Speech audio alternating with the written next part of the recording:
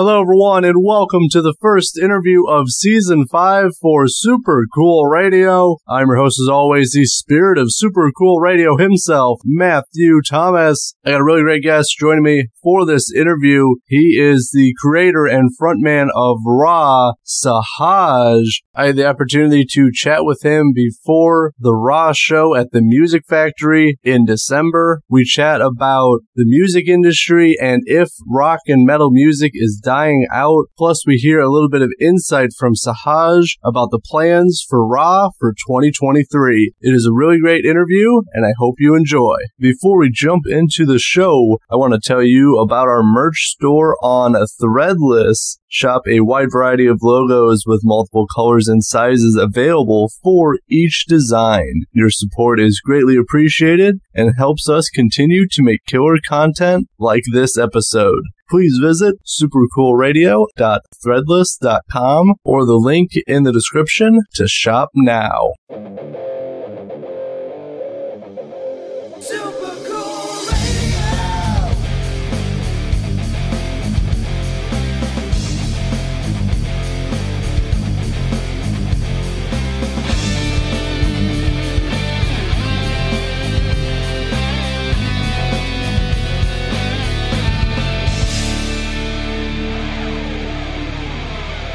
I got a really great guest with me at this time. He's a world-class musician, music producer, and the frontman of Ra. Please welcome Sahaj. What up? How you doing, guys? Hey, doing really good. Thanks so much for hanging out with me. Definitely a unique place to do an interview. I'll say that for the least. What, the front of my truck? Yeah.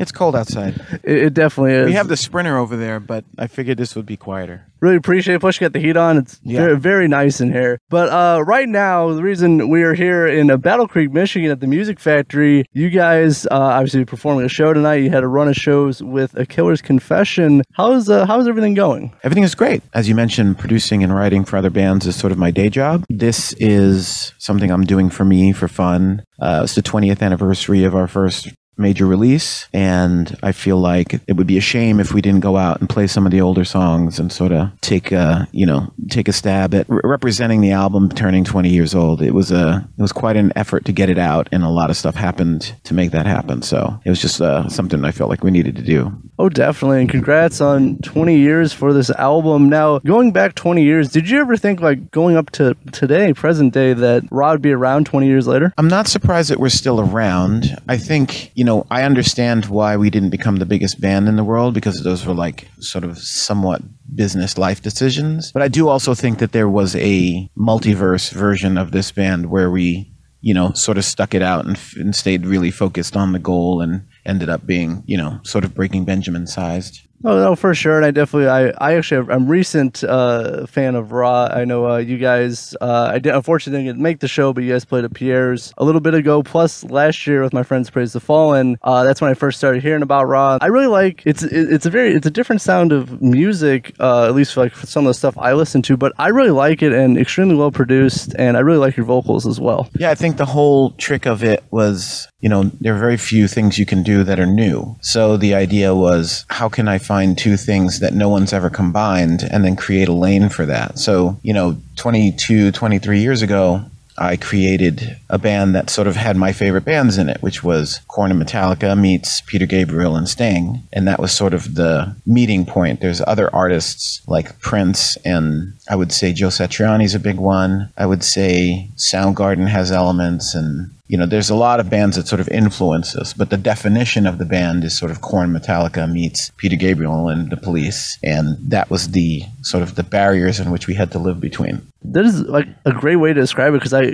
definitely understand what you mean listening to your music, that it is all those influences and combinations to make a very unique style of music. But now for you, since we're talking about this, your 20th anniversary for the album, do you have a favorite song to perform live off the album? Off of that album? Yes. I mean, it's hard to beat Do You Call My Name, just because of everybody's enthusiasm level. It's our biggest song. There are actually songs on that album that we don't play on this run that I liked. In the old days, I used to like playing Parole, which was a fast, ridiculous song that made no sense, but it was just fun to play live. At the moment in the set, the song I like playing the most is Intercorrupted, which is off of our newest album. And that song is just really well crafted to me, and I just feel really like I'm in my modern place when I perform that song. Now that we're playing, now that we've done a whole tour of these older songs, it's funny for me to listen to them and hear the new metal-ness of them, to hear Fallen Rock Zone and Violator and be like, oh my God, these are like Disturbed songs, like they're like old,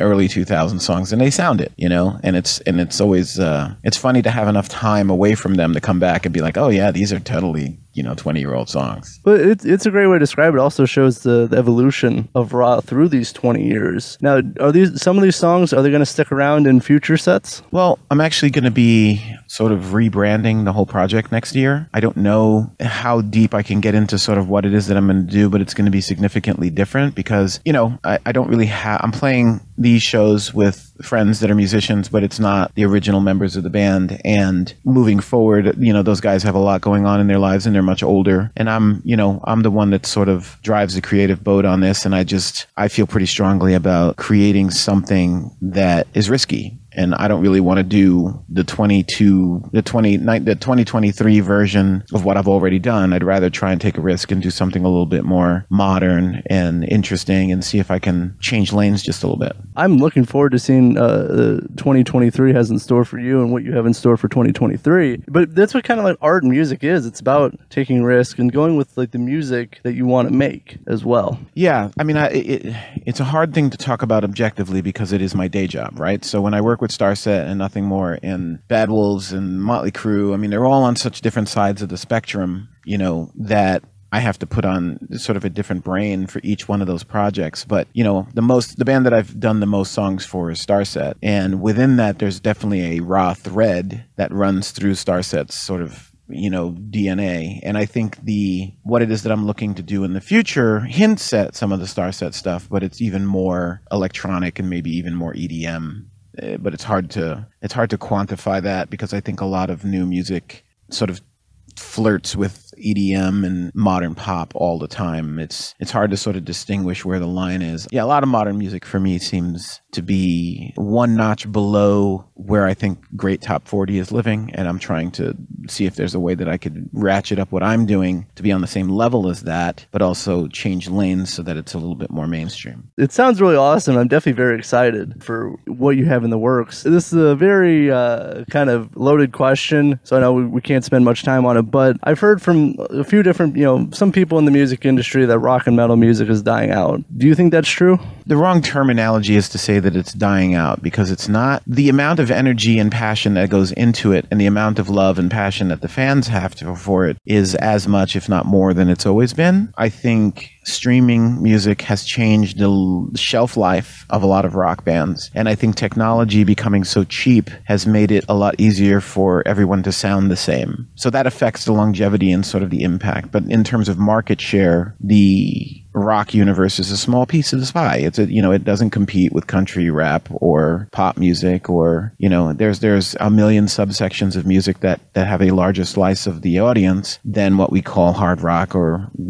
radio octane rock, whatever you want to call it. The future for that stuff is somewhat limited because sonically, what seems to always happen is something really popular happens on, and now we're seeing it directly, right? In the old days, you'd see a band, NSYNC would come out with Bye Bye Bye, and there'd be a certain kind of production value to that, and all these old Backstreet Boys songs and Britney Spears, and then when Linkin Park came out, people were like, oh, they're just doing what those bands did, right? But at least they did it in their own way. Now we literally have bands that don't even bother, they just go out and do hard rock covers of whatever the most popular pop song is. And I think that's somewhat detrimental. It's good for business for them, but it's somewhat detrimental to the ultimate sort of creative validity of the rock universe, just because the music, is regurgitated. I mean, right now on the charts, there are 3 or 4 just blatant pop covers of other people's work. And the problem with it a lot of the times is that you do a hard rock or metal cover of a song, the song is fantastic and you can't compete. You can't do Sam Smith cover and compete with Sam Smith.